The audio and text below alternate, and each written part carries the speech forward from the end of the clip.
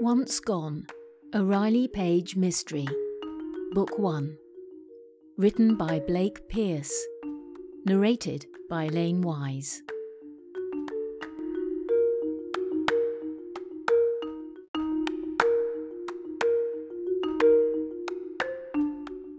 Chapter 12.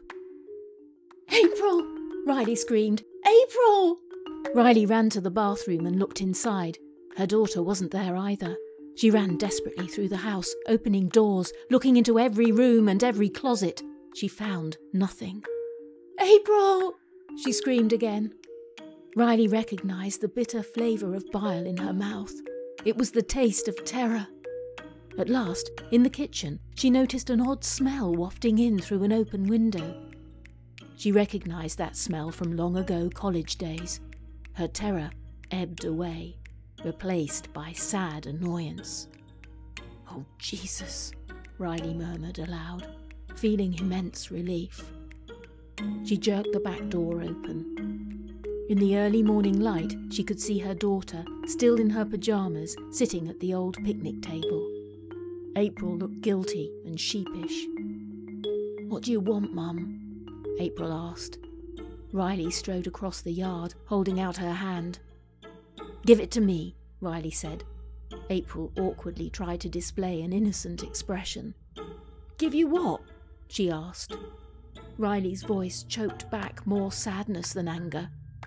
"The joint you're smoking," she said. "And please don't lie to me about it." "You're crazy," April said, doing her best to sound righteously indignant. "I wasn't smoking anything. You're always assuming the worst about me. You know that, Mum." Riley noticed how her daughter was hunched forward as she sat on the bench. "Move your foot," Riley said. "What?" April said, feigning incomprehension. Riley pointed at the suspicious foot. "Move your foot." April groaned aloud and obeyed. Sure enough, her bedroom slipper had been covering a freshly crushed marijuana joint. A wisp of smoke rose from it, and the smell was stronger than ever. Riley bent down and snatched it up. "Now give me the rest of it." April shrugged. "The rest of what?" Riley couldn't quite keep her voice steady. "April, I mean it. Don't lie to me. Please." April rolled her eyes and reached into her shirt pocket. She pulled out a joint that hadn't been lit. "Oh, for Christ's sake, here," she said, handing it to her mother. "Don't try to tell me you're not going to smoke it yourself as soon as you get a chance." Riley shoved both joints into her bathrobe pocket. "What else have you got?" she demanded. "That's it. That's all there is," April snapped back. "Don't you believe me? But go ahead, search me. Search my room. Search everywhere. This is all I've got." Riley was trembling all over. She struggled to bring her emotions under control. "Where did you get these?" she asked. April shrugged. "Cindy gave them to me." "Who's Cindy?" April let out a cynical laugh. "Well, you wouldn't know, would you, Mum? It's not like you know much of anything about my life. What do you care anyway? I mean, does it make any difference to you if I get high?" Riley was stung now. April had gone right for the jugular, and it hurt. Riley couldn't hold back the tears anymore. "April, why do you hate me?" she cried. April looked surprised, but hardly repentant. "I don't hate you, Mum." "Then why are you punishing me? What did I ever do to deserve this?" April stared off into space. "Maybe you ought to spend some time thinking about that, Mum." April got up from the bench and walked toward the house. Riley wandered through the kitchen, mechanically getting out everything she needed to make breakfast. As she took the eggs and bacon out of the refrigerator, she wondered what to do about this situation. She ought to ground April immediately, but how exactly could she do that? When Riley had been off the job, she'd been able to keep tabs on April, but everything was different now. Now that Riley was back at work, her schedule would be wildly unpredictable, and apparently so would her daughter. Riley mulled over her choices as she laid strips of bacon in the pan to sizzle. One thing seemed certain. Since April would be spending so much time with her father, Riley really ought to tell Ryan what had happened. But that would open up another world of problems. Ryan was already convinced that Riley was domestically incompetent, both as a wife and mother. If Riley told him that she caught April smoking pot in the backyard, he'd feel absolutely sure of it. And maybe he'd be right, she thought miserably, as she pushed 2 slices of bread down into the toaster. So far, Ryan and Riley had managed to avoid a custody battle over April. She knew that although he'd never admit it, Ryan was enjoying his freedom as a bachelor too much to want to be bothered with raising a teenager. He hadn't been thrilled when Riley told him that April would be spending more time with him. But she also knew that her ex-husband's attitude could change very fast, especially if he had an excuse to blame her for something. If he found out that April had been smoking pot, he might try to take her away from Riley altogether. That thought was unbearable. A few minutes later, Riley and her daughter were sitting at the breakfast table, eating. The silence between them was even more awkward than usual. Finally, April asked, "Are you going to tell Dad?" "Do you think maybe I should?" Riley replied.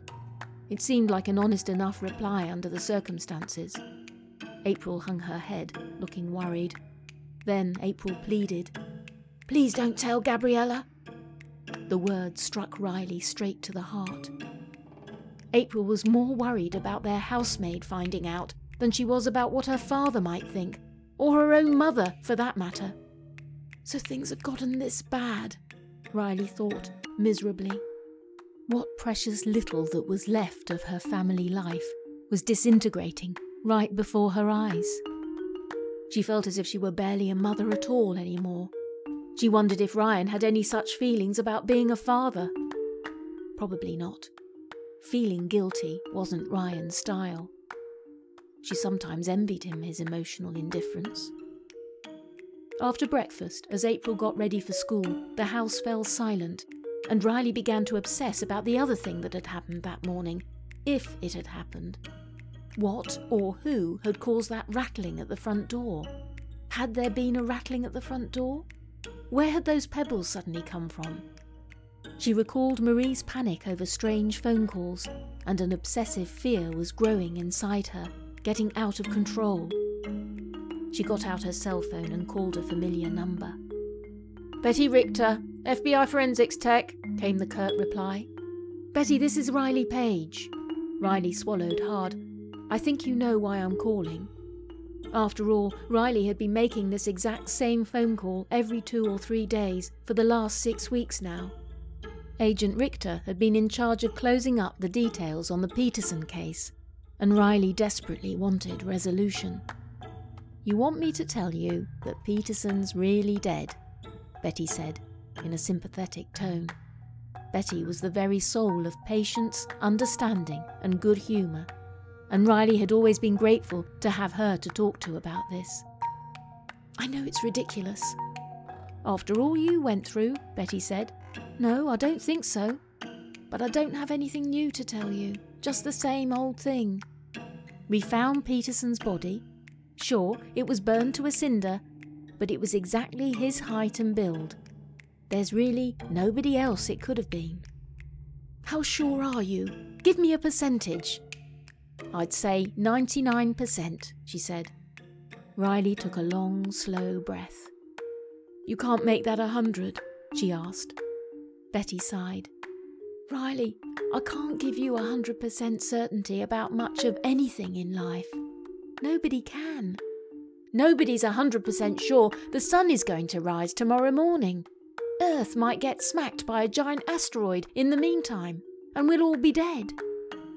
Riley emitted a rueful chuckle. "Thanks for giving me something else to worry about," she said. Betty laughed a little too.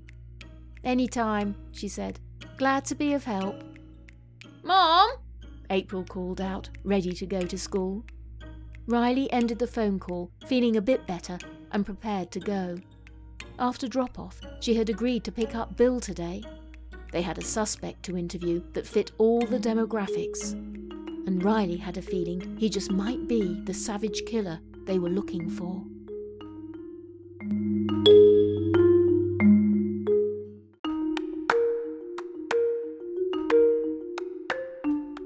This has been Once Gone, a Riley Page mystery, Book 1.